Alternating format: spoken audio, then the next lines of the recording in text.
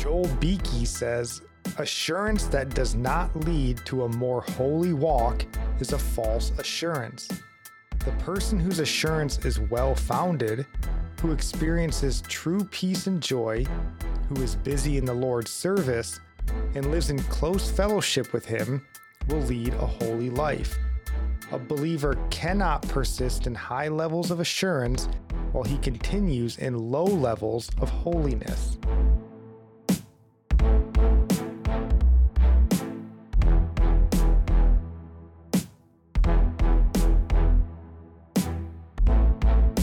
Welcome in. This is Religionless Christianity. I'm your host, Spencer. This is my beautiful wife, Nikki. Hi. And we are so thankful that you're joining us here today. If you are new to the show, thank you for checking us out. Don't let the name fool you. We are very religious, very Christian, but the world that we live in, and especially the country that we live in, is not. It is becoming more and more secular, or as we would say, religionless. So what we try to do here on this show is just help Christians live a life that's pleasing to God, try to make sense of the world that's around us and how we think Christians ought to digest that. We are not pastors, theologians, or apologists, at least not yet. We're working towards it. I was just thinking But currently, we're just average folks loving the Lord. So today, we're going to be discussing point 2 on our assurances of salvation. If you're interested in point 1, you can go find that on the channel. You can also check out our Road to Salvation that we just finished recently. But we'll be on point 2 today. We'll also be looking at a few stories from the news. And we're also going to discuss a documentary that we just watched. We're going to review a documentary. And it was wonderful. We watched it just the other night, and we think it would be worthwhile for others to watch. So that's why we're going to review it. And before we get to our plugs and prayer requests, we just want to remind you, if you're checking this show out, maybe consider subscribing to the show. Consider leaving us a nice review if you're on the podcast, or liking the video if you're watching on YouTube or Rumble. And there's also in the show notes, you'll find some links that can help support the show, affiliate links, some links to go buy a t-shirt like the Galatians 3:28 that I'm wearing. We're all one in Christ Jesus. And there's also just, simple buy me a coffee type support. And if you do support us, we'll be very grateful. Probably so grateful, we'll say a kind prayer for you. But before we get to the news and all of that, honey, is there anything you would like to say? I'm just asking for prayer. Any just words of wisdom, if you have any, experience with holding on to a house. And my idea is not selling our house. We have a house in Arkansas. We've been renting out for 8 years.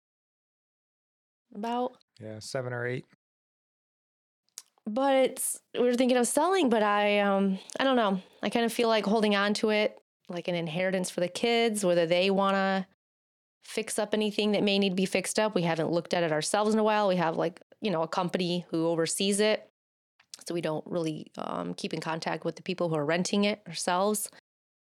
So would it be wise if we didn't sell it and it was an inheritance to our children, maybe, or if they want to keep it and rent it out? Is that a better route? Because I don't want to be thinking like short term, if we sell it, that's money for us now. I don't know. We're in a weird spot here in Florida, and we're renting now a townhouse. So it's the only property we own in Arkansas. So it's the only property we own. We don't own any. Well, yeah, just the one in Arkansas. Yeah, we only own one house. Just pray for us. We want to be people that accept wise counsel. We tell everyone else to accept wise counsel. We also want to accept wise counsel. But in typical Spencer and Nikki fashion, we decide to wait until the realtor goes, hey, I got someone that's interested. Here's a contract. And we're like, well, I don't really know. I didn't know there was a contract. So, we're kind of up against the wall, but we want to make a sound decision. We don't want to be thinking in the moment necessarily. So, reach out to us. Let us know what you think. We'd certainly be grateful of that. Otherwise, things are going all right. We have a lot to be thankful for. A lot to be thankful for. If we're making this podcast, things are all right.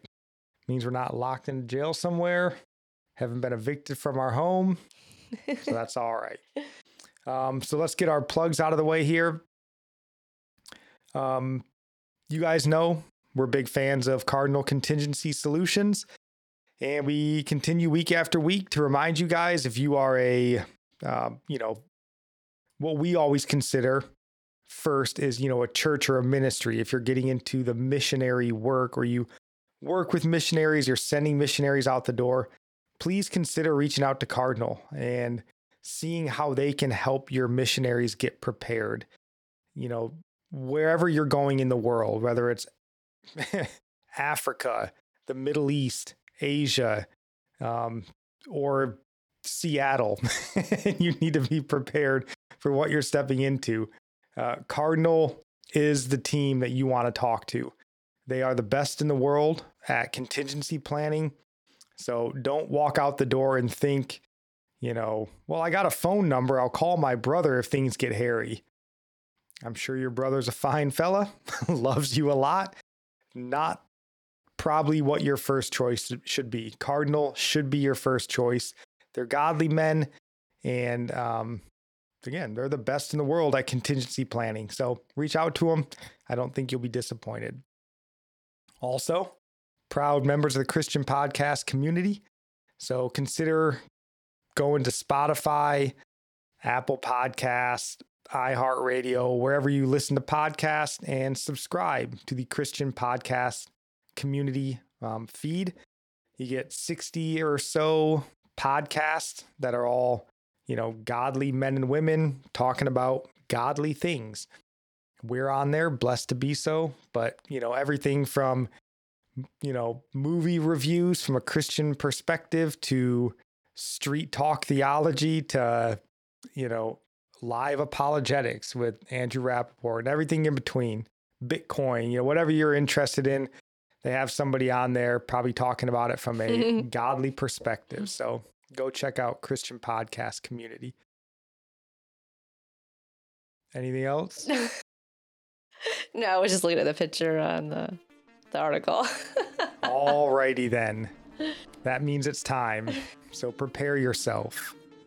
Gird up your loins. Steel your soul. Empty your bladder. As we get ready to take our weekly trek through the valley of the shadow of death and take a look at the news of the week. So by now, most of you, I guess if you're in tune to the news at all, you're probably aware of what's happened to the Speaker of the House, Nancy Pelosi, and her husband this past week. That he was attacked in his home. So we obviously, as Christians, I'm sorry, I shouldn't laugh. We pray for a speedy recovery. Pray that he will heal. But also, if we're already in the mode of praying for somebody, let's pray for their souls as well. Because if we're going to judge a tree by its fruit, I would say they need prayer to be reconciled to God. Yes. So consider that. And, who knows what'll spur someone on. Hopefully this will be what spurs them on. But I do want to highlight this story just for a few reasons. Because, first, I just simply don't believe the story, that the mainstream liberal media is pushing.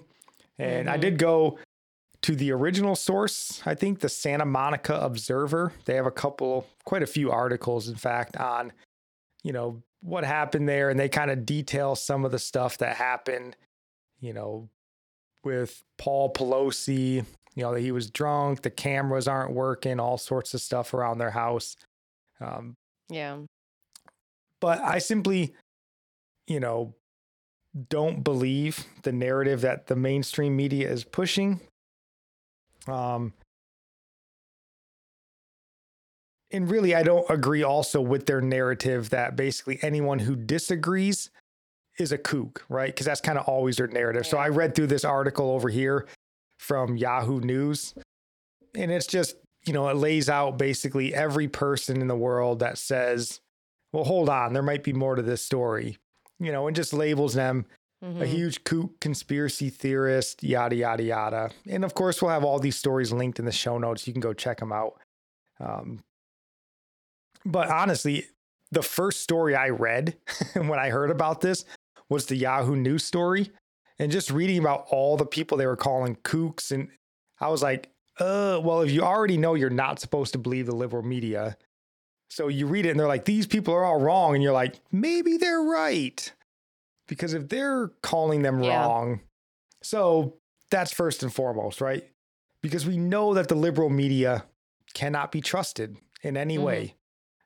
We know that they're largely an enemy of the people in this nation. They've proven that time and time again. So, reading some of the original stories, asking questions like, how did this happen? Like, how does someone getting attacked in their house and the attacker gives them a bathroom break to go and call the police? And, weird things that come up, right? There's a lot of odd things. He was actually in his underwear, is what I read. Yeah, I guess they were like both in their underwear, or who knows? Yeah, I mean, again, that's the problem, right? You don't know, because the people that should have credibility that are telling you, don't have credibility, because they've proven to be non-credible for as long as you can remember, right? So again, reading those sorts of stories makes me believe more in the conspiracy than actually reading about the conspiracy. Right? You read some of the conspiracy stuff and you're like, oh boy, I don't know. But then you read supposedly the credible people telling you all the conspiracies are kooks, and you're like, maybe I do believe the conspiracy then. So that's my first point, because we highlight it on here all the time when we talk about the news. We can't get lulled into these traps where we go, all right, I know that the liberal media is full of liars. Anytime they're talking, they're lying, but this story, they're probably telling me the truth on, because I think that's what we do a lot. There's more odd things in this than in the Jeffrey Epstein. Well, and even in the Jeffrey Epstein, right? The cameras aren't working in his cell. You're like, boy, what are the odds the one time we need the cameras to work? Well, same thing here. Paul Pelosi gets attacked in his house. It has security cameras all over and policemen that monitor. And they're like, well, cameras weren't working and no one was monitoring. You're like, well, what are the odds, right? Very, very coincidental, I suppose. But we can't be lulled into the trap of going, I know they lie all the time, but we only realize that in retrospect, because that's what gets us so worked up into these sort of tizzies, is we believe, and then we're proven, oh, well, it's wrong. Oops, my bad. I don't think there's going to be a time where they're going to be telling the truth.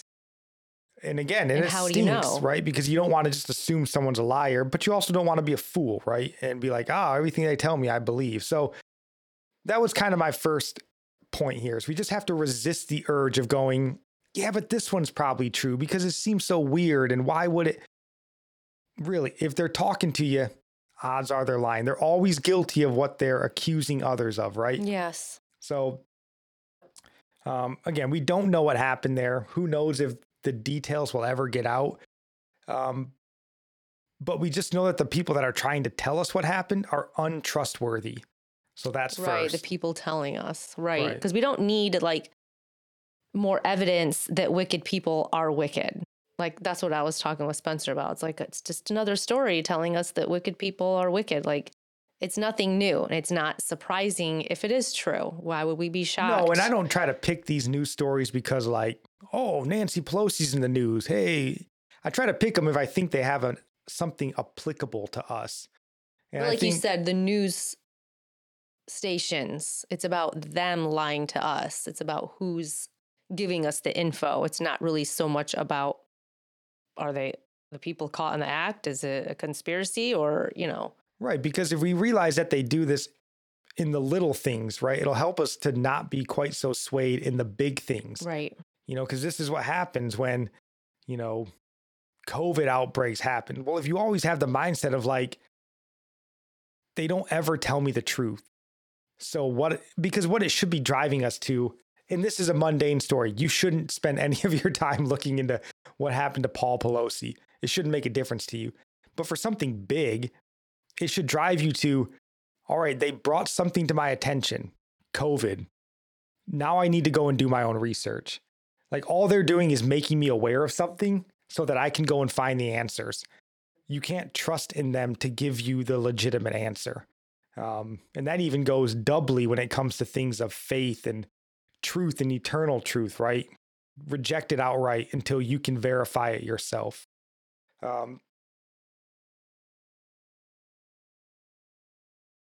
And then I said, kind of for my second point here, not knowing really what's worse, that they're outright lying to us, or that we would just assume that they will and that we'll believe it. Or that we would just sort of assume that they're telling the truth. That they can just say whatever they want and we'll just go, well, that's probably the truth, right? Because that's maybe even more brainwashed, I suppose. And then even from the angle of, if we accept that what they're telling us is the truth, maybe this is the more damaging part. If they are telling us that this was the truth, that should be like, what is the state of our law enforcement in this nation? Mm-hmm. Like our law enforcement is this bad. We ought to be concerned, because Nancy Pelosi, Speaker of the House, she's third in line to be president of the United States. Incredibly important person on a national level.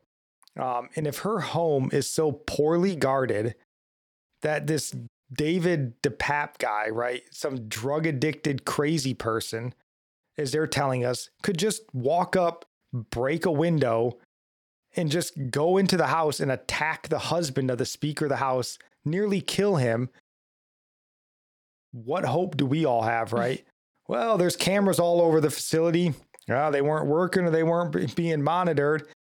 We got law enforcement. Apparently they have cops patrolling her house, cops that sit out in front of her house. Well, they were just completely asleep on the job, not doing what they're supposed to be doing. So they just allowed some crazy person to just, I don't know, I'm going to wander up to the Speaker of the House's house and go. And like the guy said, in some of the stories, he was going to kidnap her or whatever. I don't know if that's true or not, but like he would have. If she would have been there, law enforcement wouldn't have stopped him. He was in the house. So what does this say about our law enforcement? And if they can't guard her house, then, I mean, just think about what that means for your safety and protection, right? It's all up to you, basically, is what it means. So that's maybe even, I don't know if that's more worse if they're telling the truth about that. And you're like, boy, our law enforcement is not great, right? Because they aren't living in the hood. That's probably the richest neighborhood in, Napa Valley. There was nothing else going on to distract them. Yeah. And then the third possibility, which again might be worse than the other two, is if what they said is true and our law enforcement is completely broken and the very policies that Speaker Pelosi advocates for nearly got her husband killed. Because again, this guy is supposedly illegal immigrant.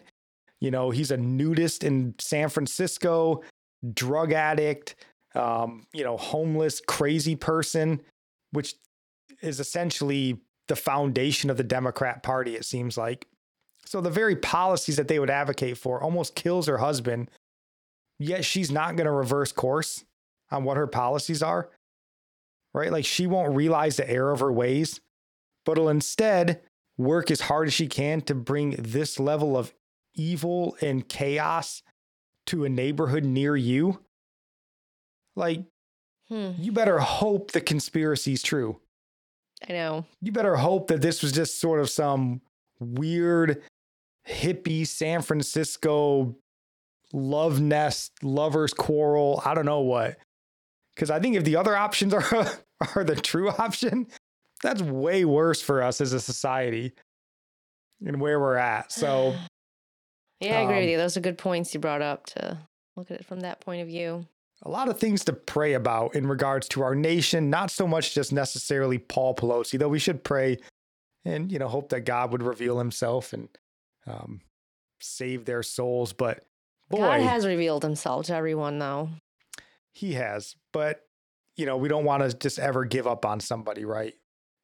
Because even as much as we don't like them being a politician, I don't want Nancy Pelosi to spend eternity in hell Right. if she has the chance to get out, right? So a lot of Yeah. stuff to pray about, but just, think about this stuff, right? Because again, this story doesn't mean anything to you on the surface of Nancy and Paul Pelosi in some weird situation in their house, but just what it speaks to, right? A media you can't trust. Yeah. Law enforcement that's broken, politicians that are so ideologically driven that they're willing to basically sacrifice their own family members on the altar of this ideology. Just really doesn't say a lot of good things about the state of the nation there. So, Right. do you have any other thoughts on? I'm sure you don't. On Nancy I don't and even Paul want to talk Pelosi? about it more. It's just like, you said it all. You made some good points there for people to ponder. If you guys want to go and read those Santa Monica Observer articles and read about the David DePape guy, pretty weird character if any of that's accurate and true. So, for our next story, I just want to read this quote before we get here. I know I'm not normally a 2-quote man in these episodes, but I think this quote is very fitting before we get into our next news topic here. And it comes from a fella named Josh Marshall, who is the editor for Talking Points Memo. I've heard of that, not terribly familiar. But he says, authoritarianism and secrecy breed incompetence. The two feed on each other. It's a vicious cycle. Governments with authoritarian tendencies point to what is in fact their own incompetence as the rationale for giving them yet more power. So this story you may have heard about as well comes from The Intercept. And do you want to read this paragraph right here? Behind closed doors and through pressure on private platforms, the U.S. government has used its power to try to shape online discourse. According to meeting minutes and other records appended to a lawsuit filed by Missouri Attorney General Eric Schmidt, a Republican who is also running for Senate, discussions have ranged from the scale and scope of government intervention in online discourse to the mechanics of streamlining takedown requests for false or intentionally misleading information. And do you want to just read this this paragraph as well? Platforms have got to get comfortable with government. It's really interesting how hesitant they remain. Microsoft executive Matt Masterson, a former DHS official, texted Jen Easterly, a DHS director, in February. So I just want to highlight that little statement there again. He says, platforms have got to get comfortable with government. And notice it's the Microsoft executive, Matt Masterson, a former DHS official. What's more comfortable than having government homeland security officials go and work on the executive board of our favorite big tech companies? How much more comfortable can you get? And then it says down here in this next paragraph, believe it right here, it says, in a March meeting, Laura Demlow, an FBI official, warned that the threat of subversive information on social media could undermine support for the U.S. government. And that was really, I think, what stood out to me with that quote from Josh, what was his name? Josh Marshall. Again, he says, authoritarianism and secrecy breed incompetence. The two feed on each other. It's a vicious cycle. Governments with authoritarian tendencies point to what is in fact their own incompetence as the rationale for giving them yet more power. So, our mistrust of government is because of their incompetence and their abuse in almost all respects. They abuse us. They're completely incompetent with what we give them control over at every turn. So again, what's the solution for the government? Well, as Josh Marshall said, more power, of course. We just need more control and power so we can fix the errors that we caused. Oh my God, it is a vicious cycle. It's a vicious cycle. And they think that's somehow going to be what solves it. It's just going to get worse and worse. Yeah. So again, now, because they're complete liars in every respect, so we've lost all trust in them, what's their solution? Well, you know what? We'll decide what's true and what's false now. And we'll tell you what you're allowed to believe. Like, they're in charge of the truth. They're in charge of the truth, even though they're incompetent about everything. But then again, right, we're lulled into that sense and go, well, but they won't be incompetent about this. This will be the one thing that they get right. These people are corrupt, and that's the very reason we don't have trust in them. And that's the very reason we're losing support in our government.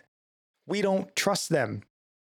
It's just like they're acting just like their father, the devil. That just makes me think he's a father of lies, but he wants us to think that he's telling the truth. It's the same thing. Yeah, it's like having an abusive spouse. And they're like, I'm not abusive, but if you try to leave me, I'll kill you. Like, that's what I'm talking about. You're abusive. No, I'm not, but I will be. Like, we don't trust them because they're liars. And now they're like, well, we're going to determine what's true and what's a lie. So you can't call them a liar. You can't call them out. Yeah. It's so bizarre. And we're not going to keep going back to the article. I'll try to find some stuff in here. It's a pretty lengthy article. It's all meat. If this at all matters to you, go read it. It is lengthy, but it is far more information than we could just give you in this episode without it being 3 hours long. But it's, I think this is an important topic for us to be aware of. But it says in there, how disinformation is defined by the government. This is important. How disinformation is defined by the government has not been clearly articulated. That's good to know. It goes on, and the inherently subjective nature of what constitutes disinformation provides a broad opening for DHS officials to make politically motivated determinations about what constitutes dangerous speech. Oh boy. And this is what's frustrating, right? Because, well, we have a liberal, president, liberal national leadership right now. So we don't want them to be in charge of what the truth is. But the liberals are like, all those Trumpers and all those MAGA Republicans are dangerous. But this is always the problem, right? Once you give the government this control, if the country flips and Donald Trump comes back into office, well, now he has the same power to decide what's true and what's false. And you're going to be hating it just the same. Mm-hmm. This is where we have to realize it's not a Democrat versus Republican, left versus right. It's us versus them. Those of us being ruled and those that are seeking to rule over us. We've got, they've gotten us to a place where we're just constantly fighting with each other while they're just sitting there, pulling the strings and raking in all the profit and all the power. And we're just fighting with each other instead of realizing if we just got together and focused on them, we might be able to solve the problem. So if you go, well, yeah, but, I trust Kamala Harris. Fine. I'm not telling you shouldn't. I mean, I would tell you shouldn't. But if you do, fine. Are you going to trust Ron DeSantis if he's in that position and he has the authority? Are you going to trust Donald Trump if he has that authority? Because again, once you open the door to this, everybody has access to it. Everybody, yep. So we should want nobody to have access to it. And then instead say, hey, man, I'm smart enough to decide what I think is true and what's false. I don't need, Joe Biden or Kamala Harris telling me what's true or false. Just give me the information and trust that I'm smart enough to figure it out. The problem is that really it does come down to like a spiritual issue, because people, they idolize, one side or the other, whoever represents, and whatever they say is the truth. This is true for Republicans and Democrats, because then you have those people who they're Republican, but they claim Christianity because the Republican says he's Christian. But then you have the Democrats doing the same thing. And neither of the people on either side are opening up their Bibles to find the truth. They believe the truth through whoever says is the truth, but they're not going to the source themselves. And I think we need to unite on scripture and not who says they represent what is actually in scripture. Right. This is what we always say. I mean, we should be having our faith drive our politics rather than our politics define our faith or drive our faith. If abortion is an anti-Christ position on the left side of the aisle, well, so is like selfish greediness. If that wants to be a Republican side, that ain't Christian either, right? So we shouldn't be standing for either of those. Now, ultimately, we live in basically a two-party system by and large. So you're sort of forced with the best of, two bad options in a lot of senses, but that's how our politics should be driven. But we shouldn't be held back from criticizing. I mean, we should be criticizing our own side more than the other side. I agree. Right? Yeah. Pushing them to be better. Yeah. And if someone claims that they're a Christian, you're going to be held to that standard then, because you claim it. All right. Do you want to read this next paragraph here? Prior to the 2020 election, tech companies, including Twitter, Facebook, Reddit, Discord, Wikipedia, Microsoft, LinkedIn, and Verizon Media met on a monthly basis with the FBI. What does CISA stand for? Did we say already? Yeah, that's the Cybersecurity and Infrastructure Security Agency. Yeah, so they met on a monthly basis with FBI and CISA and other government representatives. Yeah, so monthly meetings with our government to decide what could be discussed openly. To me, I think that's chilling. But if you want to go on and read that next paragraph, but yeah, pretty chilling, I think. Jen Easterly, Biden's appointed director of CISA, Cybersecurity and Infrastructure Security Agency, swiftly made it clear that she would continue to shift resources in the agency to combat the spread of dangerous forms of information on social media. One could argue we're in the business of critical infrastructure, and the most critical infrastructure is our cognitive infrastructure. So building that resilience to misinformation and disinformation, I think, is incredibly important, said Easterly, speaking at a conference in November 2021. Yeah, the Jen Easterlys of the world. Boy. I think the thing about the Jen Easterlys, there are so many Jen Easterlys out there in government, in corporations, that are willing to sort of step into these promotions and these different offices to silence you. You think that that this might be an outlier, but it isn't. Because the second these offices and these jobs are established, there are plenty of people, I promise you, I am a government employee. There are plenty of people willing and able to step into these offices and these positions to work tirelessly to silence you. They will work at the behest of their government employers, their corporate overlords. Because the thing is, these offices only exist because there's people willing to do the work. Yeah. So these people aren't like outliers. I had someone come and talk to me before. They were like, oh, well, the government, they'll never come for your guns because who's going to come and take them? I was like, there'd be thousands of people that would sign up to come and take your guns We away. already have organizations to do all the riots and stuff. It's easy. They don't have to be, it's organized. They'll come from every state and they'll get paid to do it.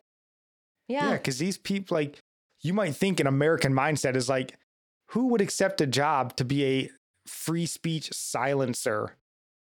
Oh, there's tons. Jen Easterly is legion. They are everywhere. And that's the dangerous thing. And that's why we need to be electing people that are seeking to get rid of government offices. We need far less government offices, not more, because these people Yeah. get put in positions and they're busybodies and they need stuff to do. And yeah, I mean, Jen Easterly's, they are everywhere. Unfortunately. I mean, obviously, because they're meeting with these boards at Microsoft, Twitter, Verizon. So these same companies have their Jen Easterlys eagerly awaiting the government Jen Easterly so they can come and, talk about how they can quell your free speech. And this article goes on in here and it says, CISA's goal, their goal is to make platforms more responsive to their suggestions. So their goal at the Cybersecurity and Infrastructure Security Agency, their goal is to make platforms more responsive to the government's suggestion. That's terrifying. And how are they going to do that? Oh, well, they're going to pressure them and strong arm them and threaten them, I would imagine. And then it goes on in here and it says down here, I think, in June, the same DHS advisory committee of CISA, which includes Twitter head of legal policy, trust and safety, Vijaya Gad, and University of Washington professor Kate Starbird drafted a report to the CISA director calling for an expansive role for the agency in shaping the information ecosystem. So Twitter's head of legal policy reached out to the government asking them to take a expansive role in shaping information ecosystems. And then there was just one last paragraph I wanted to read in here. I'm probably not going to be able to find it, but it's in the article. It says, Jeff Hale, the director of Election Security Initiative at CISA, recommended the use of third-party information sharing nonprofits as a clearinghouse for information to avoid the appearance of government propaganda. Oh my gosh. So they're looking to set up basically, the equivalent of a money laundering scheme for like a government propaganda laundering scheme. And what this really made me think of when I read this, if we remember back to the distant past of 2020 and all of our so-called national Christian leaders, right? The Christian talking heads, the Tim Kellers and the Russell Moores of the world. You could just say maybe these are the folks that might be a propaganda laundering sort of nonprofit type of agency, because that's what they did for the COVID vaccine. They already have these people targeted. They already have a plan. Right. I mean, they did this exact thing with COVID. They took a government employee, I think Francis Schaeffer.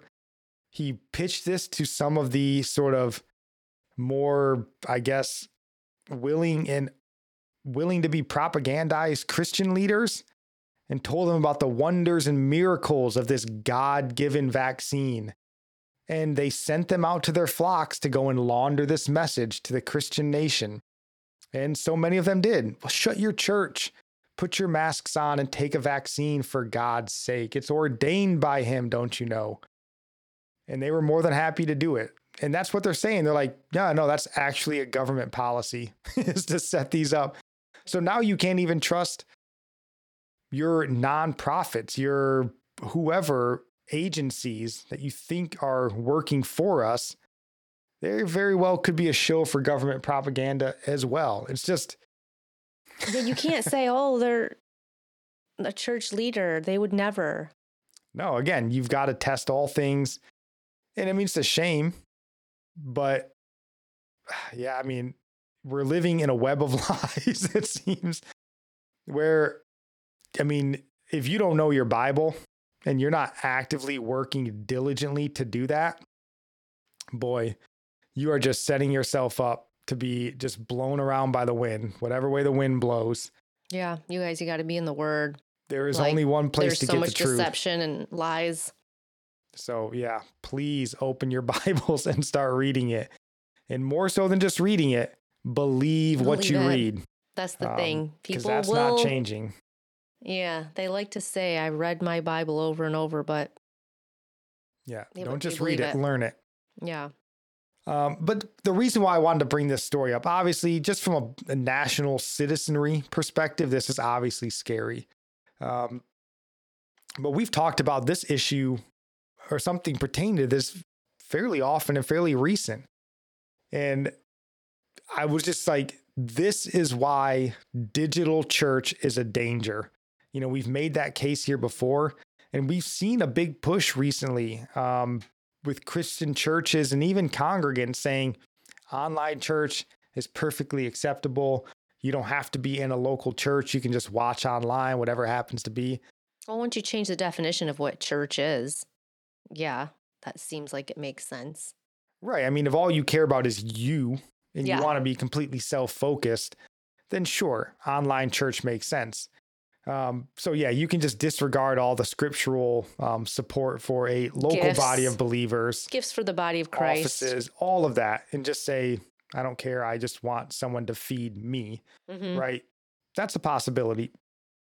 But I think this is another reason why online church is a danger, you know, because when you go online only to church, you know, or if you are a church and you set up an online only, you know, we read about TD Jakes' daughter who basically shuttered a mega church in favor of going online only.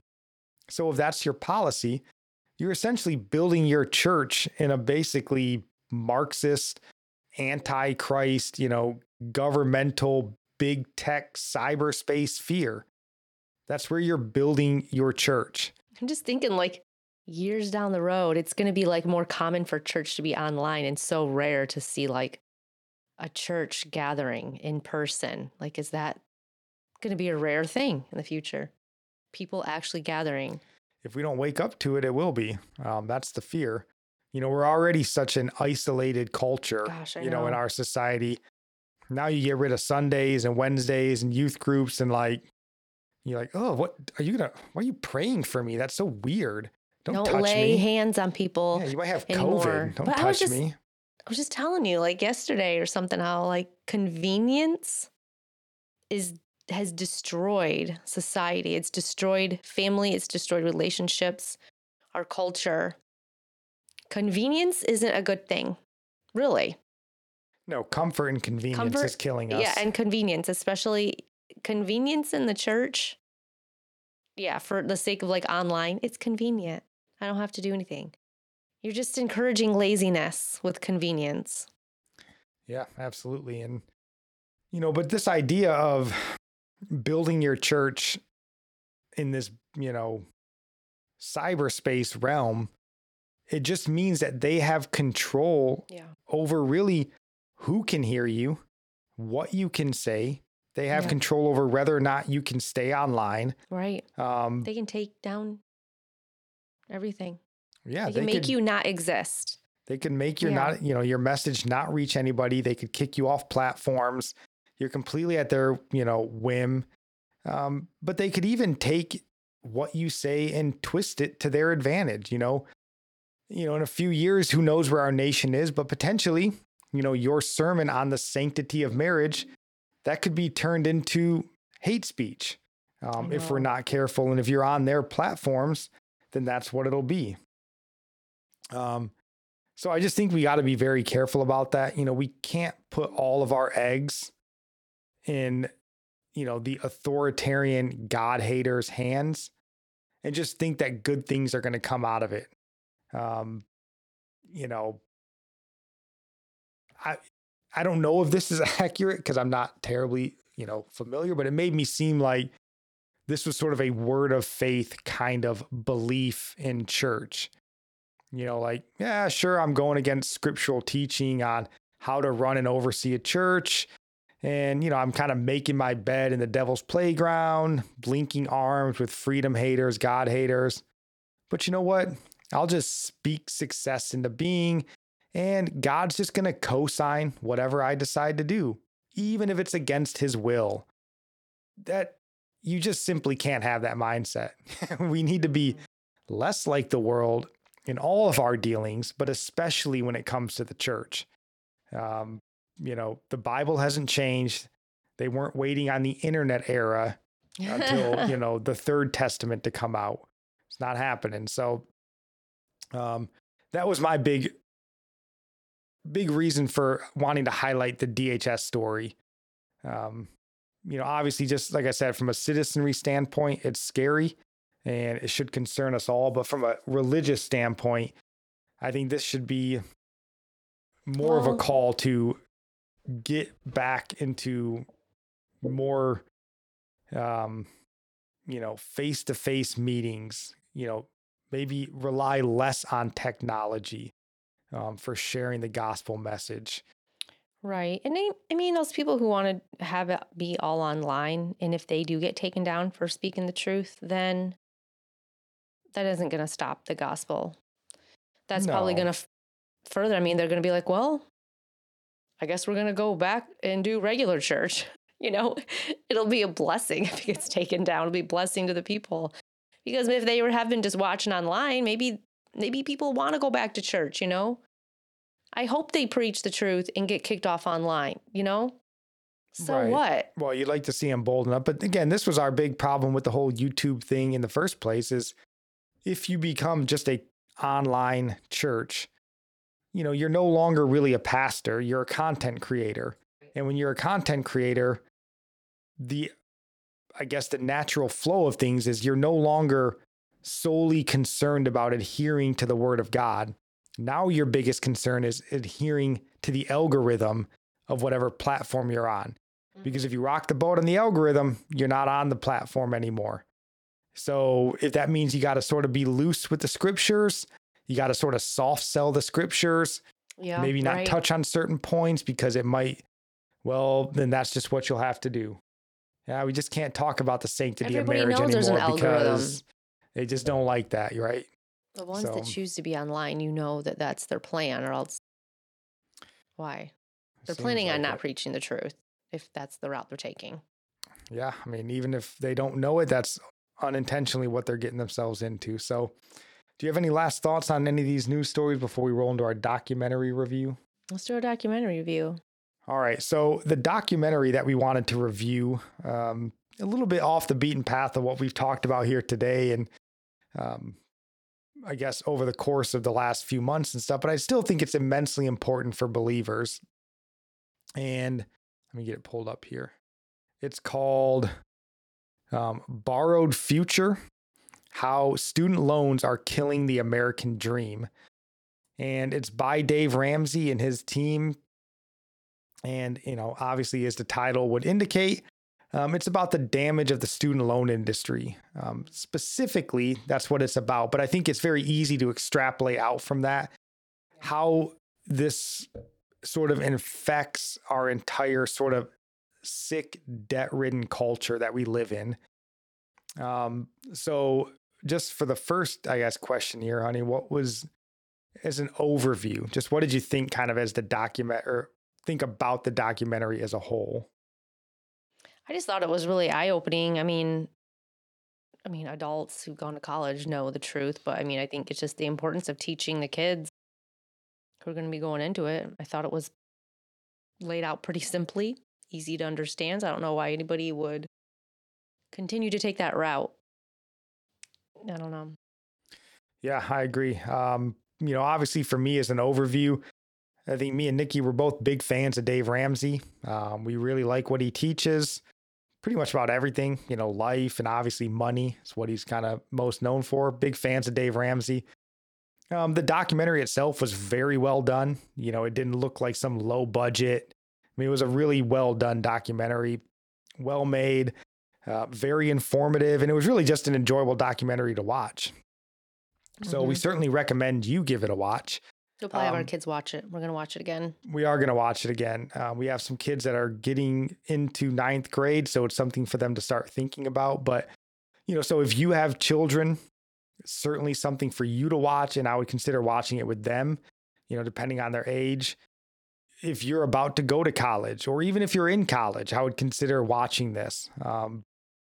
Because I think the student loan crisis thing is something that we all sort of, you know, we all know about, but it's something that we tend to ignore, or we just kind of push out of our minds if it doesn't directly affect us. But we should care about this because like I said, the student loan crisis affects so many areas of our, you know, again, that sick, debt-ridden culture that we live in today, because we are absolutely just a debtor nation in so many respects. So we'll kind of do this the way we normally do reviews and stuff, just, you know, going off a few different points. Can't cover the entire documentary. So just a few of the highlights, and then just added anything else that we think makes sense as we go along. So kind of like what Nikki said in her overview, the first point that stood out to me was early on in the intro, you know, kind of as the documentary was starting, and then just in the first few minutes, was really just hearing all the sort of so-called experts, the politicians, and then, you know, like the journalists. And obviously you could easily wrap in, you know, the school counselors, school administrators, and all these sort of people. What I would consider endlessly propagandizing this sort of current form of school loan, college environment that we live in. Because I think it's always a little sad and a little appalling to me personally to hear people that you would assume know better just continue to sort of shove this negative lifestyle choice in your face. Because like Nikki said, you'd think they would know better, but they it's like don't. Sacrifice all for that degree. Like, there's no amount of money that we wouldn't go into debt for, you know, to have that degree. And that's what a lot of the people on there would say, right? You know, that, you know, they would go, I mean, one of the guys on there that they interview has $1 million in school loans. And apparently there's over 100 people in our country that have over $1 million in school loans. And I just want to play this small little quick snippet just as a highlight of, you know, it gets much more in depth throughout this documentary, but just this little quick snippet here. Is a 4-year college degree still a good investment? I mean, not surprisingly, we at the Prince Review think it's a good investment for a couple of reasons. One, a student is going to earn $1 million more over their lifetime career, opposed to if they didn't have a college degree. They'll be more nimble. They have lower rates of unemployment. Even Robert Wood Johnson said they're going to live longer because they're likely going to have better insurance. Yeah. Okay. Should we get to the right? Yeah. Let me say something I forget. The thought came to me. I know you have way more to say, but he said they're going to live longer because they're going to have better insurance. Okay. Tell me what stress does to the body. What's the number one stress for people? Yeah. Finances. Right. So that stress from your debt, is it going to affect your health at all? But your insurance will take care of it. Right. No, it's just, I think that's just kind of and obviously, I mean, he was kind of hard to hear because he talked really fast, but he said he was from the Princeton Review. But it's marketing, right? Yeah. You have a higher ceiling and a lower floor. You're going to make $1 million more over the course of your lifetime. You know, all these rosy positives. If you don't go to college, all throughout this, he's pretty much saying if you don't go and get this degree, then you can't afford good insurance. Was my takeaway. Yeah. Which, what? You know, obviously, if you listen to Dave Ramsey, going to tell you the complete opposite, right? We'll trust Dave Ramsey. He's a believer. We'll trust in him. But, you know, I might have mentioned that here before. I did a few years as an Air Force recruiter in my younger days. And it was one of the things that even back then, you know, before I was really engaged, I mean, I was 26 when I was a recruiter, but it floored me then. You know, we would go to these high schools, and they would have their career fairs and their college fairs and stuff like this. And I would go, and I remember one time in specific, they were giving a briefing to, it was like kind of an auditorium, or not an auditorium, but like a gym set up with bleachers. And there was a group of students, or maybe 50 or 100 students.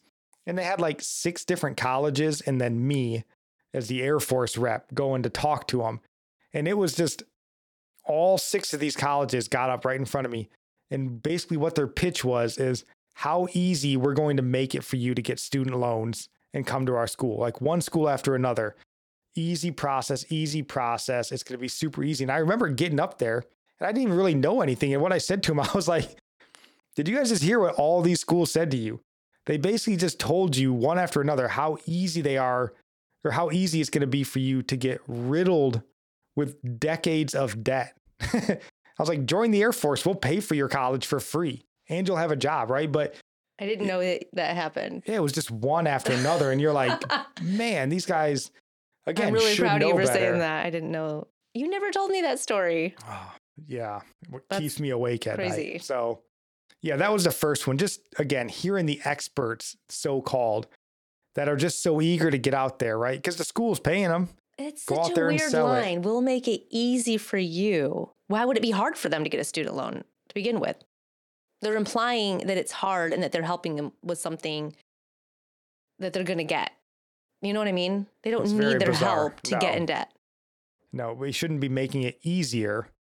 I mean, the pitch should be, we're going to make it less expensive for you to go to college. Right.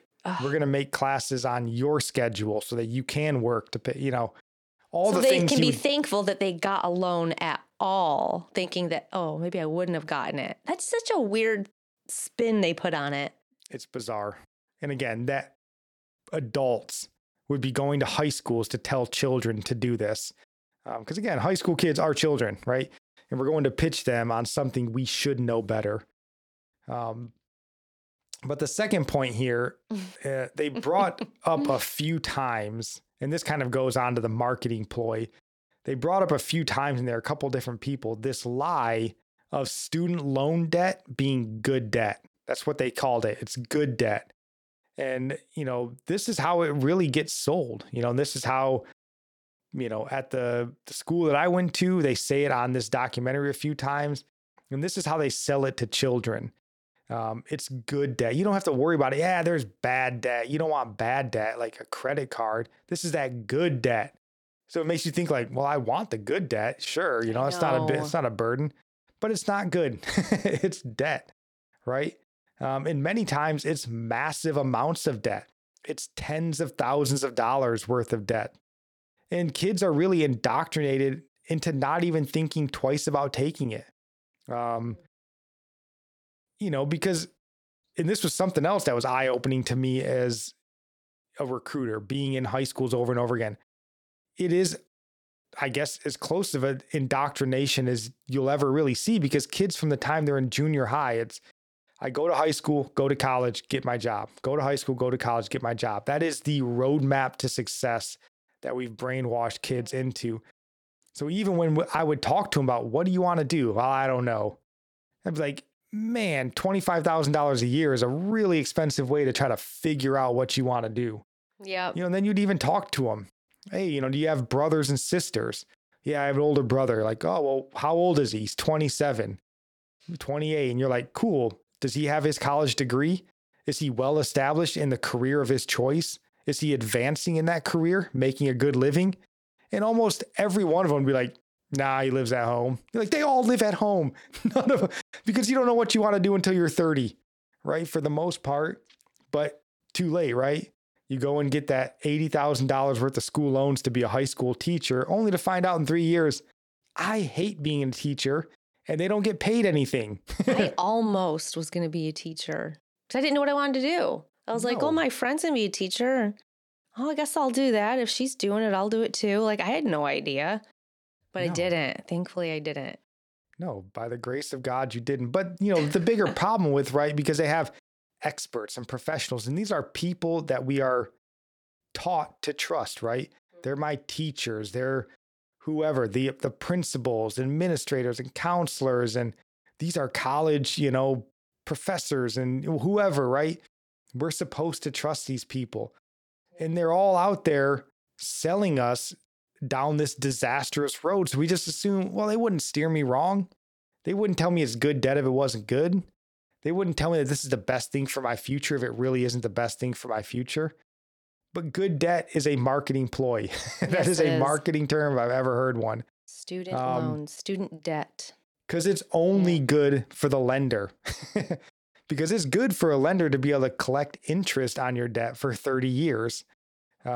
It's a prison for you. You know, if you're that high school teacher that took out $60,000, $70,000 worth of debt to make $35,000 a year, that's a prison that you aren't getting out of. So what would be good, what they should be selling you on is 8 years of college, you know, take a year off in between every year to save up money, 8 years at a, you know, state school, a local college, and you get out debt free. That's really smart. 4 years of college plus a $50,000 student loan to repay. That is not a good choice. And you ought not to do that. Except, you know, rare instances, right? Or if your family can afford it, sure. But if it's just all I got to take out, you know, because they tell about some of the kids in here, some of the adults at this point now, and, you know, they're just all like, I mean, you don't know. You just get accepted to a college and then, hey, here's financial aid. And well, you can't take any classes until you have a zero balance, but you owe all this money. So what are you going to do? I mean, I guess the student loans right there, I'm just going to take the student loan. I'll worry about it later. Well, because they're not knocking on your door and asking for that money. But they even point out in there that like, just because they ain't asking for it doesn't mean the interest ain't building. So you're not making any payments. Crazy? You're just living carefree and they're just racking up that money you have to pay them. They even dive into this, you know, about Sally Mae and just this whole corruption of the government, you know, backed and government supported loan industry. And I mean, if there's ever been anything that's predatory in our society, it's probably the student loan system. So point number 3 here, and this is just a small point, maybe not even worth mentioning. It might just be nitpicky for me here, but Nikki did bring up a point that I missed. And it was a point in the documentary. They mentioned that school loans began in 1958, which is right in the middle of the baby boomer generation. Is that any coincidence? You know, after she pointed out to me, I was like, of course it was, right? Maybe the worst generation that's ever been birthed in this nation.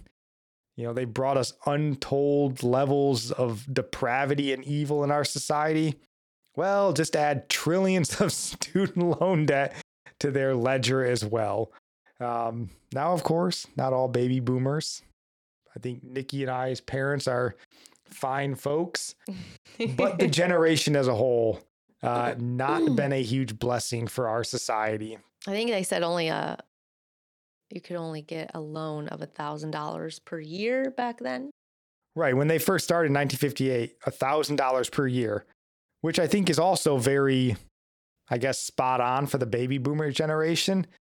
They sort of reaped this little bit of a benefit and then just took it and ran it straight into the grave when they got in control of it years later. So yeah, they got a little bit of a benefit. You know, feminism took off. Women were being treated equal. What did they do?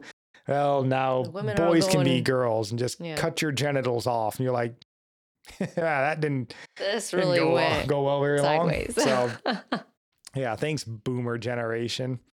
But God bless you all. Hope your souls are in paradise someday. So the fourth point here that they kept going back to multiple times is they had a roundtable discussion with, you know, one of the interviewers. He had a roundtable with like 6 different high schoolers, and he was asking them, you know, just all these different questions about their college plans and sort of having a back and forth with them, which was pretty good. But one of the girls in there, she said her mother always tells her, do what makes you happy.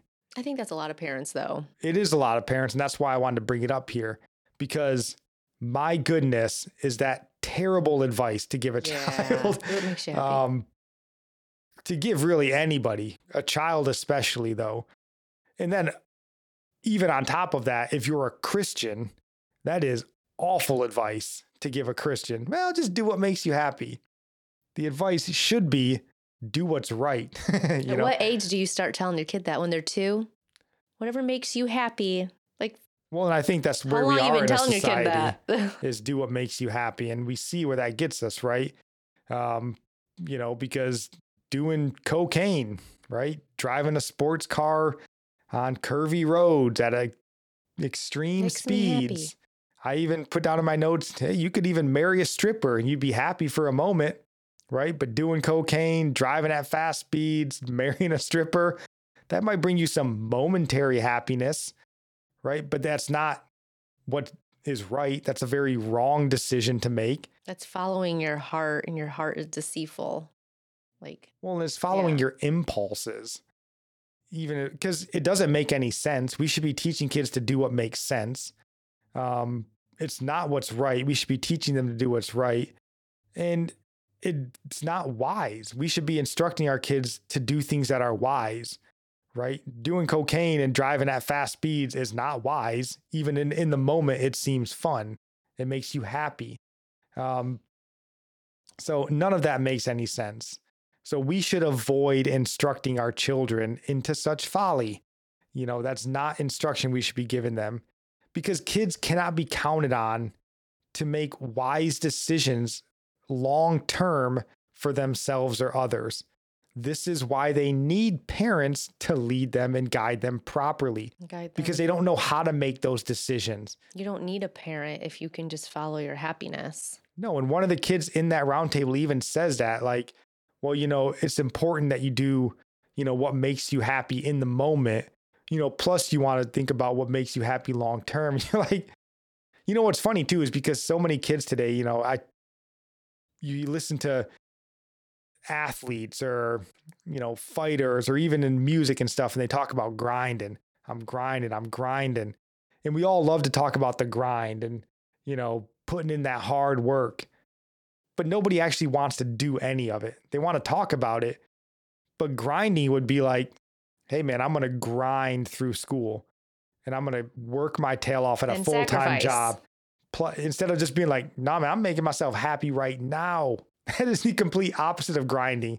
That's every morning when your alarm goes off at 5 a.m. and you go, well, I'm not happy waking up right now, so I'm not going to the gym. That's not grinding. That's not, that's choosing your happiness in the moment. And it's really a dumb way to live your life. And it's an anti-Christian way to live your life. We are to be wise. We are to be doing what's right, living according to the truth, not our momentary impulses. One of the girls in the beginning, she said that her goal was just to not live paycheck to paycheck. And I'm thinking like, that's a really high goal for these days, to not live paycheck to paycheck. Like, you think that that's like not a big deal, but it is. Like, that's what everybody wants, And then I think that you said that maybe she was one of them. She decided to not go to college or something. Like, she heeded the advice. I think that was one of the girls that heeded the advice, maybe. Yeah, I don't remember which one it was. I mean, they did give a little, snippet at the end of it, kind of where each of the roundtable kids. Because she wasn't looking for happiness. She was just not. Yeah, she just didn't want to struggle. So I think that she heeded the advice, And that's so wise, because they even make note in there that the number one thing that college students or college graduates say they want to accomplish after completing school is to pay off their student loans. Yeah. And one of the probably major factors of leading them to living paycheck to paycheck is that burden of student loan debts. Because you're paying $400, $500, $600 a month, depending on how much you take out in school loans. Mm-hmm. And if you're not, and I think the myth as well is that there's some extremely lucrative, high-paying job just waiting for you. It isn't there.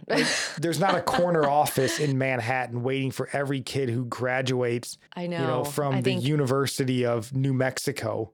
They're not waiting for you. They're waiting for the dude that may have a degree, plus has been at that company for 25 years. Right. That's who's getting it, right? So, we have this faulty idea that like, well, I'm going to get this degree. And, and one of the kids in there, or two of them, I think, even talk about, going to these super bougie schools.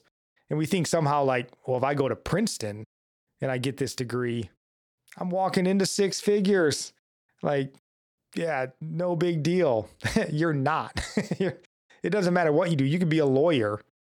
You could be a doctor. You're not walking into a six-figure job. You're walking into residency for 7 years, making 50 grand a year and still having school loans. I think they said in there, take 6 months off right before you have to start paying them back. Yeah, it's scary. That's why they all go back home and live with their parents probably. But I was thinking how like, you get out and you have all this debt and their number one goal is to pay off the debt. And that debt is what keeps them afraid of starting a family. Like they're like, I literally can't feed myself. How would we feed any kids?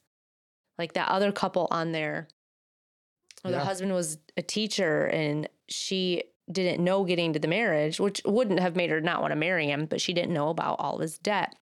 And they were paying all their bills and everything first, and like their grocery bill budget was last.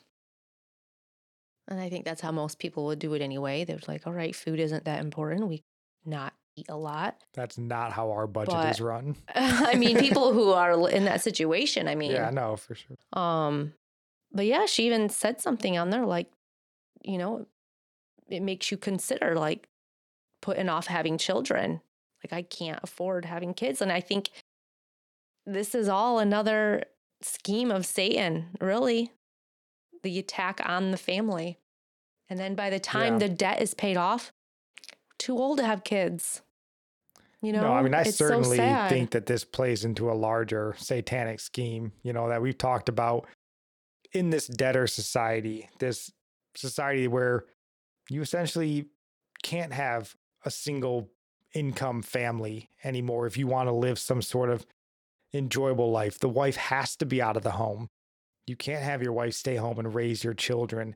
You've got to send them off to the public school, right? To have them raised by these, indoctrination centers. Because it's your free daycare pretty much. Yeah. And you got to just go and get on that. And it's just such a lie, and it felt so sad to watch these young girls who, I mean, raising a godly family, investing your time in your home and your family is the highest calling, right? That's what God's designed you to be. Not to say that you can't work at some level, but like all of their goals and dreams and aspirations are wrapped up in, especially in today's society, you're going to go and sit in front of a computer screen for 8 hours a day, the same, making somebody else rich. That's your idea of freedom and prosperity.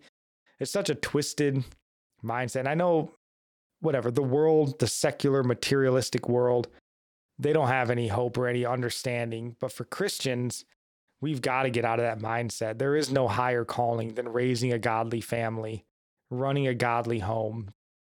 And God's placed that burden largely on the shoulders of women. And so many women today shirk that responsibility and think it's somehow lesser than the burden that men have been placed under, which is to provide and support for that family. It's not a lesser burden. Ask most men that are working, they'll be like, I'd love to be a stay-at-home dad, right? And not to say that that's even accurate, because again, they would be outside of their lane as well. But it's just, it's such a lie of the devil to trick women into thinking that somehow being saddled with children and just living at home and taking care, that should be the place of your most joy, is doing that in the home. But instead we're well, if I go and work for, Sally Mae and drowned other kids in a lifetime of debt so we can make money, then I'll feel great about myself. Oh my gosh. No, you won't. I was just thinking after watching this, I'm like, going to college and all this debt. And I was like, what a pyramid scheme this actually is. And I'm like, there's a few who make it out, because they talked on there about all the scholarships that I had no idea you get scholarships for just the most random things, for like short people, tall people, like the most pickiest things you can get scholarships for. Well, and that was one of the good parts in here. They do sort of weave in some intelligent ways of going to college, and people show how they did it and got out debt free. So they do offer some alternative routes in there, which was beneficial, I think. Yeah. I mean, But it does seem a bit like a pyramid scheme where, you take out, $100,000 worth of school loans, which is your product. Go and sell it, man. Make a killing and a bunch of money for yourself. And then you're like, I didn't sell any of it. And they're like, oh, yeah, you still had to pay us the money, though. Mm-hmm. I mean, we still get our money. Well, like, yeah, they still do. Oh, so I don't have anything left then. They're like, no. Nope. But Sally Mae's rolling in dough. They're taking 5-day Hawaii vacations for their staff. So they're thankful that you took out those loans. Isn't that crazy? And they're thankful that you're going to pay them back for the next 30 years. And they're hopeful that you'll only pay the minimum so that they can stretch that interest payment out.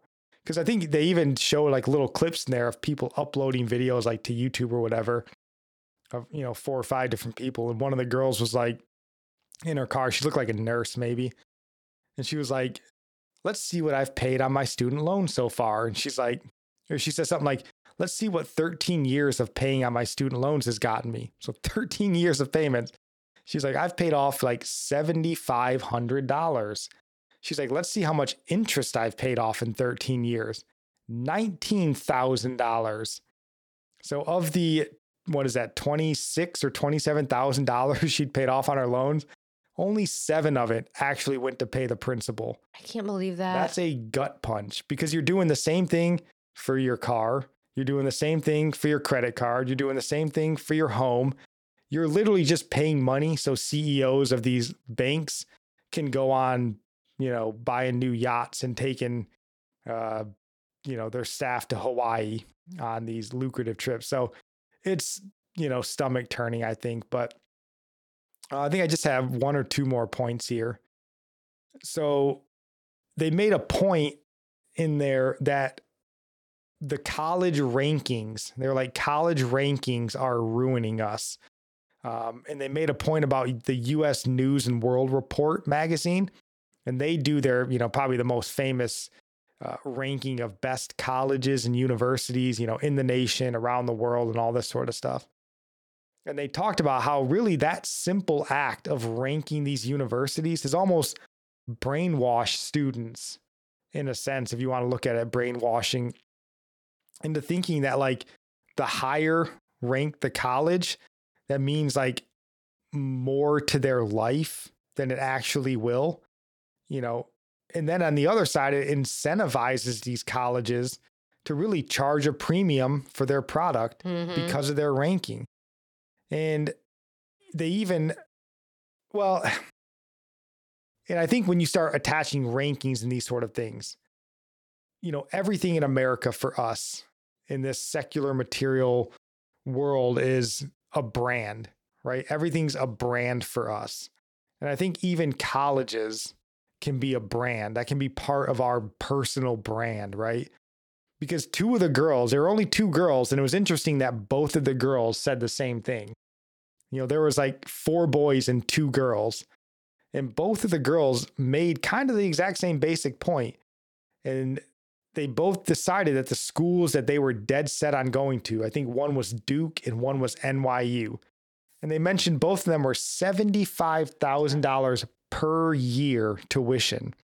And they both picked those schools largely because of how it made them feel, sort of what the school said about them. $75,000 a year.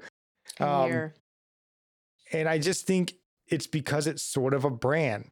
I went to Duke. Don't you know what that means about me? How many people make $75,000 a year? No, it's insane. But I just think we're so self-focused. We're so ego-driven in our country. Yeah. That even when confronted with the fact, because the guy brings up in there when they say it's $75,000 a year, and he's like, that's a $300,000 school loan for an undergraduate degree. Like, are you out of your mind? The fact that you would accept that should probably tell you you're not smart enough to go to Duke, right? You should have more sense to go, because the girls even say, I don't have a way to pay for it. It's going to have to be school loans. So he's even saying like, that's insane That is insane to think that you would even sign off on that, right? Wow. But it doesn't seem to penetrate sort of our self-idolatry, that this is my brand. My brand is to go to NYU. Because what is that going to say about me? It's like, just don't go to, you'll have more money in the bank if you don't go to those colleges. I don't know why. It's easy to do the math. Why? It would seem easy. But again, this is why you don't allow children to make these decisions for themselves. Right.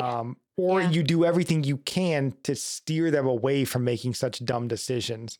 Obviously, when a kid's 18, 19 years old, they can do what they want, but you should be instructing them as they're growing to avoid such foolhardy decisions.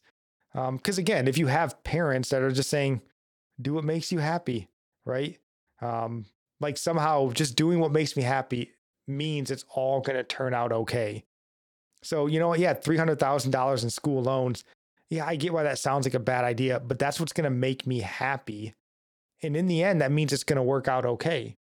Because the one girl in there, and she was kind of belligerent. You could tell she kind of seemed like a knucklehead, but she kept saying that, like, no, this is just the price you have to pay. Like, you just have to be willing to pay, to do whatever it takes, which is funny because in her mind, doing whatever it took meant take the easy route.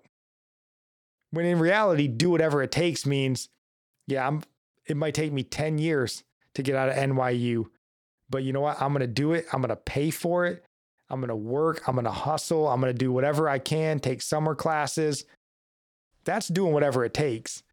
Just signing up for the easy route is not really the mindset of doing whatever it takes. That's just taking the easy route. So I was like, hearing that girl say that, just do what makes you happy, whatever, makes you feel good, strokes your ego, your self-idolatry.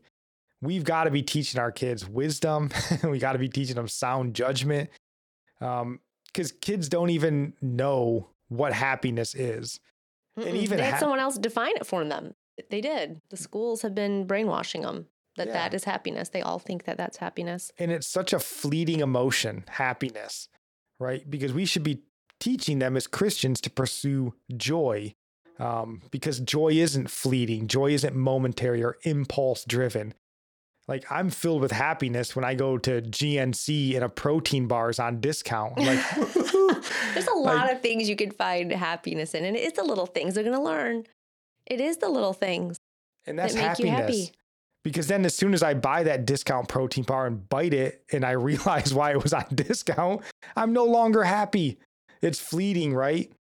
But like, you could equate that to the joy of being in shape, working out for 17 years. And now I'm athletic. I'm not, overweight. I don't hate the way I look. Well, that brings me some level of joy. That's maybe a bad example, but I think it's you can understand what I'm trying to say. I have joy over it too. It's not just about you. And even you could say the joy of a 17-year marriage to a woman I love. And not only do I love, but I like. She's probably the only person I want to hang out with. Well, you might be able to go on Tinder and swipe right for a night of happiness. But again, you've got to wake up in the morning with that person, and that happiness may be fleeting. Whereas if you get married to someone you love and, build a family and a life, that's joy, that can extend on. So happiness, it comes and goes. Do not build your life on happiness. It is a very fleeting emotion. And then point number 6 here was just sort of an overview that I wanted to, because what I kept thinking of about this documentary is, I think, really encapsulates a lot of what we've been talking about a lot lately. I think it ties in very well with the transgender push in our nation. Our nation is so sick. It's so perverse anymore, that so many people in our society, that those who kind of see money and idolize money, that's sort of their ultimate idol in our society. They really see children as nothing more than an easy mark. I know. Because you look at these school loans, businesses, industries built on the back of school loans. even to the extent that our federal government underwrites all these school loans, which is the reason why the banks have no problem loaning you money because the government's already guaranteed it. They can loan you whatever you want. Sure, you want to take out $1 million to be an orthodontist? What does it matter to us? Take it out and the government will make sure we get paid. But they see kids as too dumb to really understand the world that they're walking into. And they're fully willing, and this is the despicable part, they're fully willing to saddle them with really a lifetime of pain for the sake of making them some money. Right? I'm going to build a whole industry. I'm going to take vacations, buy me a car, a new yacht, all on getting this kid that's too stupid to really understand what I'm doing because he's just a child. And I'm going to make him sign up for all these. I'm going to tell him how it's good debt. Don't you worry. This is a good debt. And you think, like, how do they get away with this? Because parents shouldn't be allowing any of this. Why don't the parents recognize what's happening? It can't happen without parents being involved.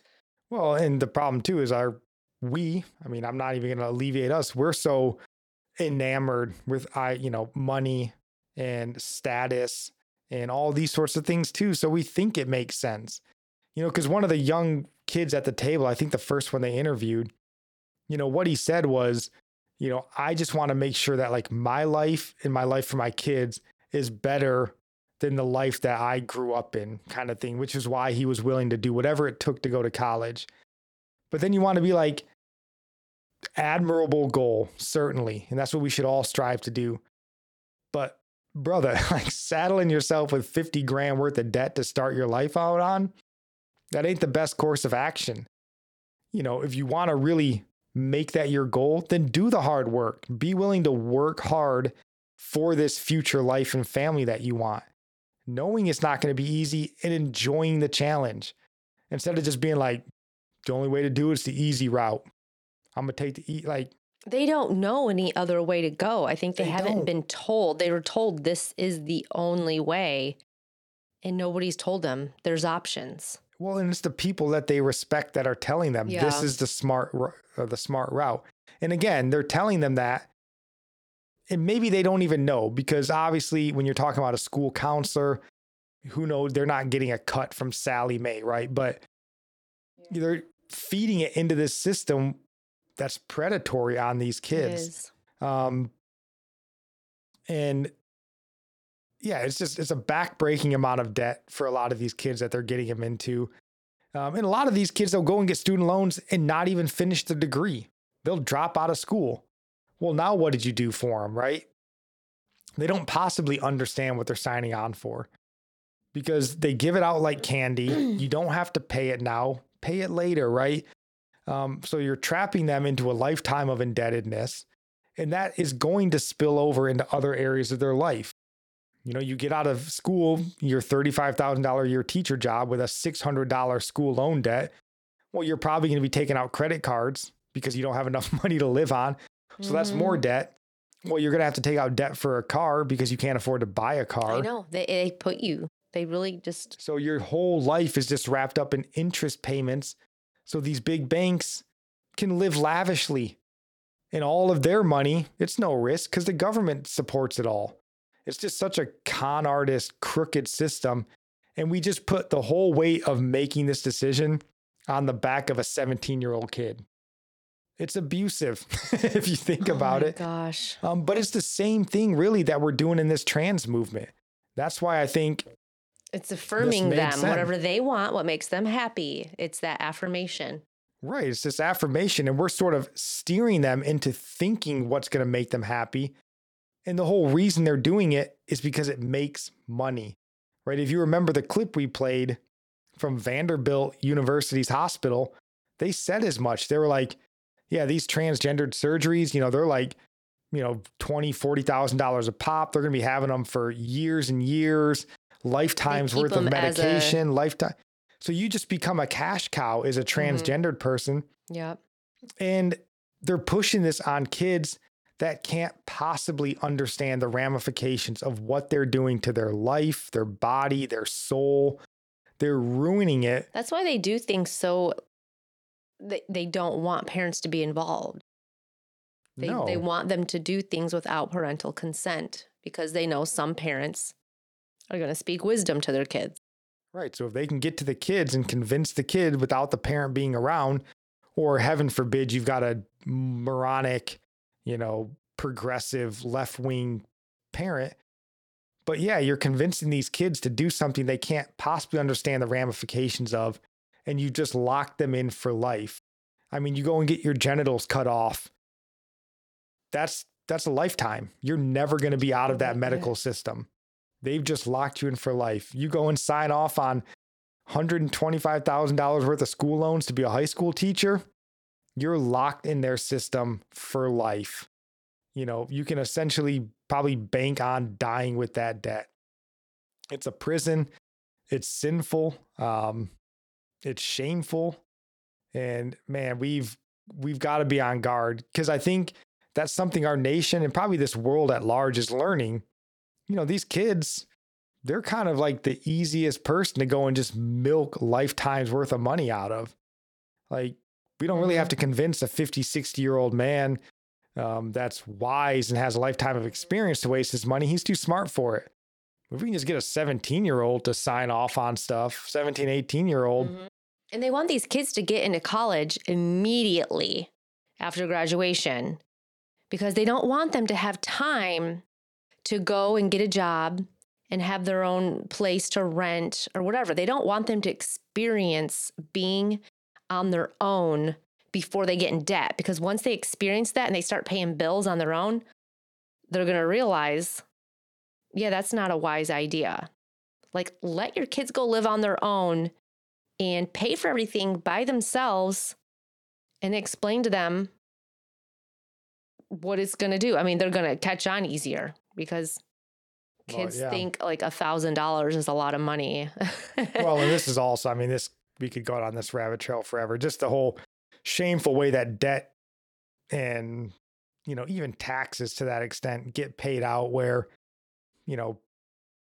it'd be a lot more, and Dave Ramsey makes the point there, it'd be a lot more emotional if you actually had to walk into that car dealer and count out $20,000 worth of cash. But you don't. You go up to your bank, you apply for a loan, you might electronically sign a few documents, and then I have a car. Boy, that was cool. You don't even realize that the money was exchanged. It's the same thing with taxes. Raise taxes, lower taxes. You're like, I don't know, I just get a paycheck. But if you had to walk down to the tax office every 2 weeks and count out your $600-700 every 2 weeks, realizing you already don't have enough to pay your kids, and then they're like, well, we want to raise taxes, you'd be like, you're about to have to fist fight me for that, right? Because you're actually feeling the pain. So it's a very nefarious way of, them weaseling us out of money. So, but we can go down that forever. We do want to get to our Bible topic before we're running terribly long. But do you have any last points that you want to talk about in this documentary, the news stories, anything? We'll move on. There's always more points. Yeah, no, we highly recommend you guys go give it a listen. It's going to be our sermon recommendation for the week. So go watch it with your family. A lot more to get into than what we were able to cover here, but we do want to talk about our Bible topic. So for our Bible topic, again, we're talking through our really 10 points of the assurances of salvation. And we're on point number 2, which is, do you want to read the verse here, honey? 1 John 1:9. If we confess our sins, he is faithful and just to forgive us our sins and to cleanse us from all unrighteousness. Yep. So the goodness of our God, he was so kind as to not leave us without a way to understand and know of our, or to have assurance in our salvation. He was kind enough to write us a book to explain the assurances of our salvation. And that, among many places in the Bible, but the book of 1 John specifically, he inspired the Apostle John to explain to us pretty clearly how we can be assured of our salvation. And we do always like to point out, nowhere in here does he say to remember back on a prayer you said at an altar call 27 years ago. That's not in here. So point number 2, if we confess our sins, he's faithful and just to forgive us our sins and cleanse us from all unrighteousness. So, confessing our sins, it's important to realize that that's more than a mere acknowledgement of our sins. Really, what we're talking about here is repenting for our sins. And a repentance is, again, not just saying I'm sorry, but a turning away from sin and going back to God, going back to scripture, going back to observance of what God's called us to. Yes, following what he said.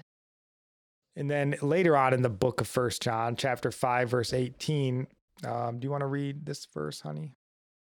We know that everyone who has been born of God does not keep on sinning, but he who was born of God protects him, and the evil one does not touch him. Yep. So, the idea of repentance, repentance without lifestyle change, I would say is not authentic repentance. Now, that doesn't mean, if you repent, then you're somehow miraculously saved out of whatever sin you're dealing with, in that instance. Sometimes that happens. We know people, we have examples in our circle of friends that have had that experience. They come to a saving knowledge of Jesus Christ, repent, and they're, freed immediately. Yeah. Those are rare circumstances for most of us. Most of us, it's a process of sort of repentance for a sin. Then it's a prayer for strength, prayer for grace to overcome the sin, and then more repentance when we fall. But those falls should become less and less.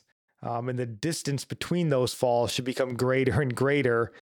And even, the guilt from each fall should be greater and greater as we progress in our walk, so that it becomes less of a frequent need to go back to repentance.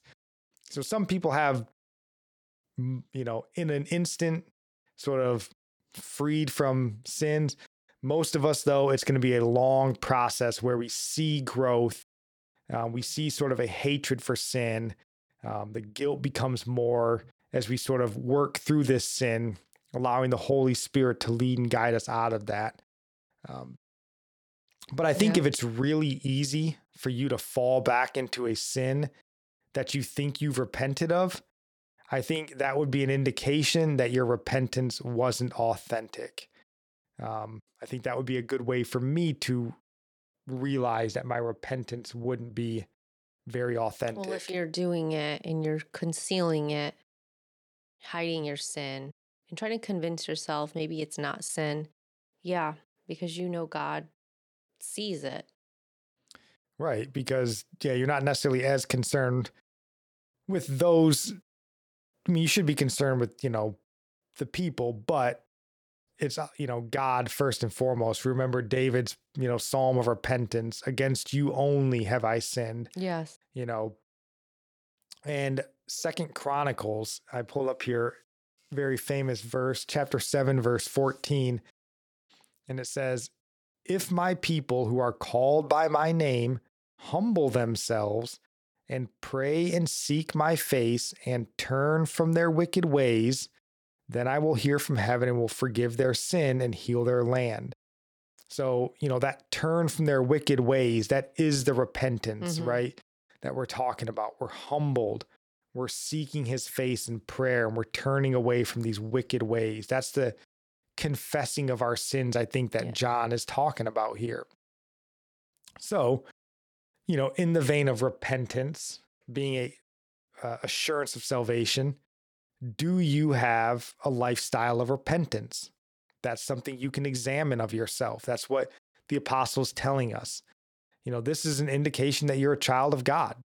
When you sin, are you aware of it? Yeah. Again, like we said, does it bring that shame and that guilt that leads you to a place of repentance? That's something you should be aware of.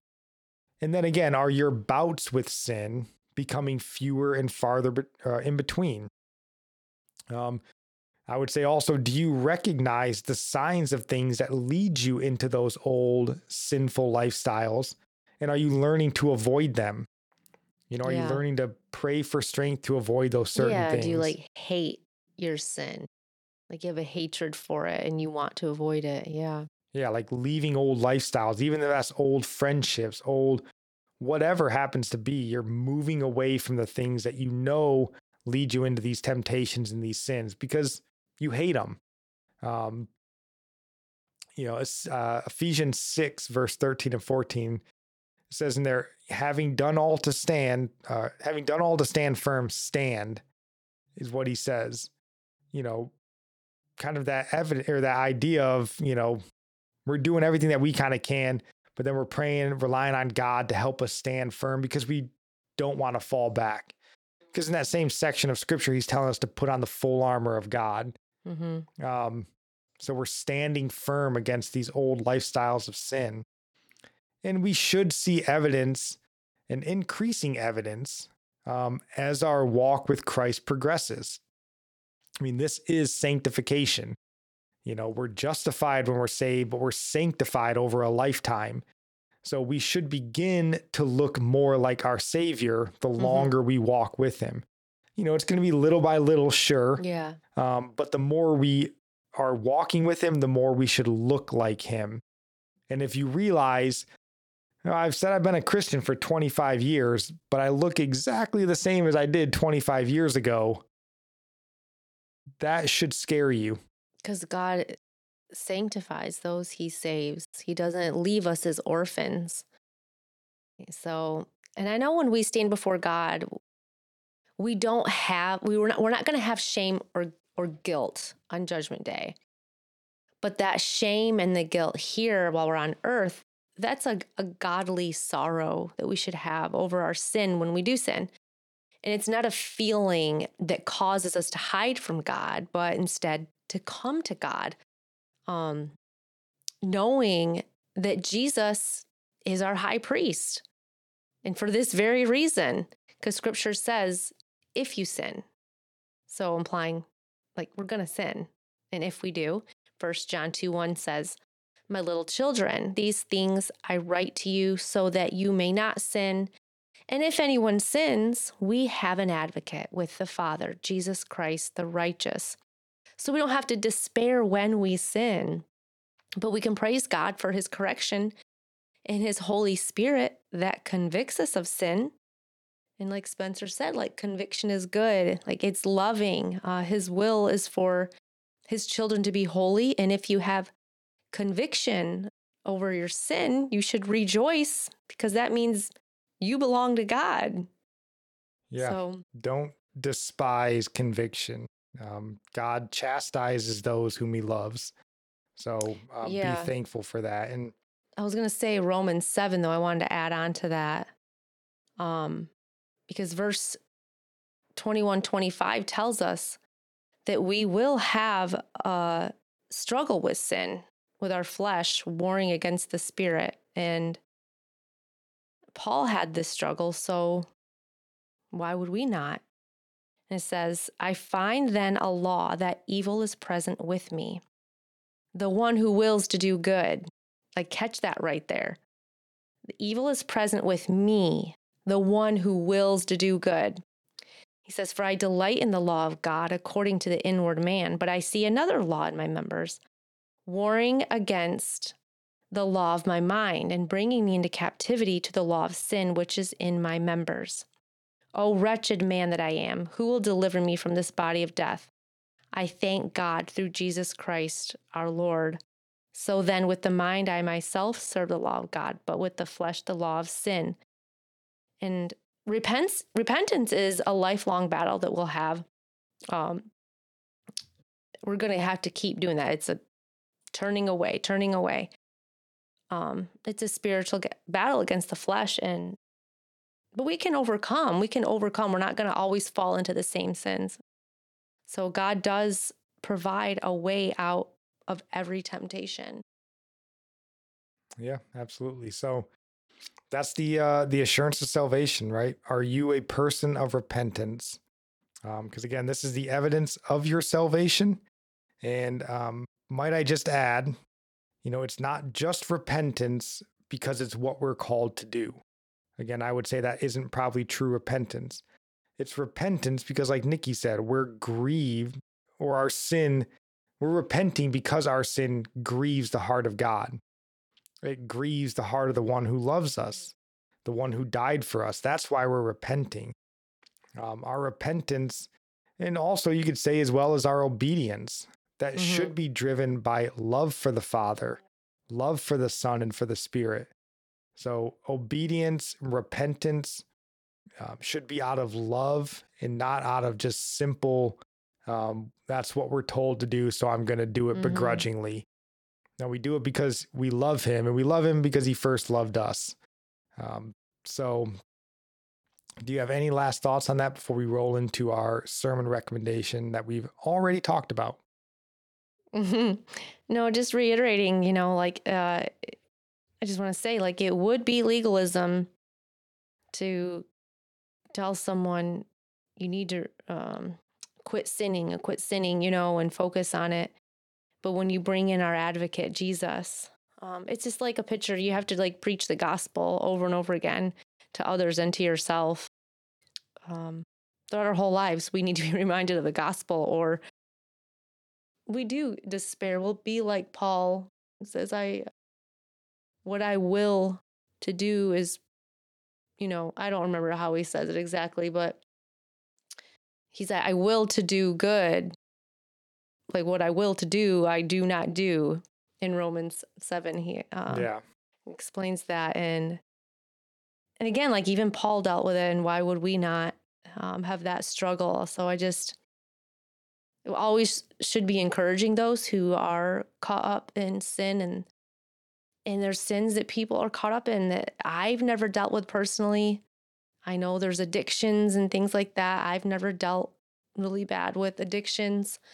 So I think we need to be encouraging with the gospel, because Satan will want to beat people down in their sin. He doesn't want people to remember that Jesus is our advocate. He's our high priest. He sits at the right hand of the Father, and he immediately forgives your sins the second you confess them. And you just say, this is sin, please forgive me. Help me to turn away from it, because we can't repent even without his help. We can't even turn away from our sin on our own. We have to say, I'm weak. Please help me turn from this sin. Help me to follow you. Yeah, we're helpless. No, that's good. So again, for our sermon recommendation here, we've already talked about it. It's the documentary we reviewed, Borrowed Future. We recommend you guys go give it a watch. It's free. It's on YouTube, doesn't cost you a cent. And I think it's very informative, very good watch. And I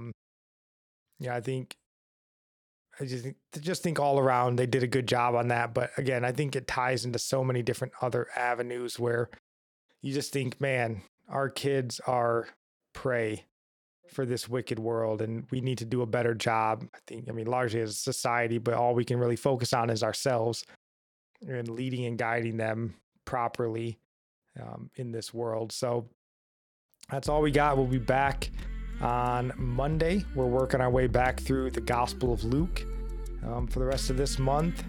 And then we'll be coming back next week, as long as the world doesn't fall apart, with Assurance number 3. So that is all we got for you guys today. God bless.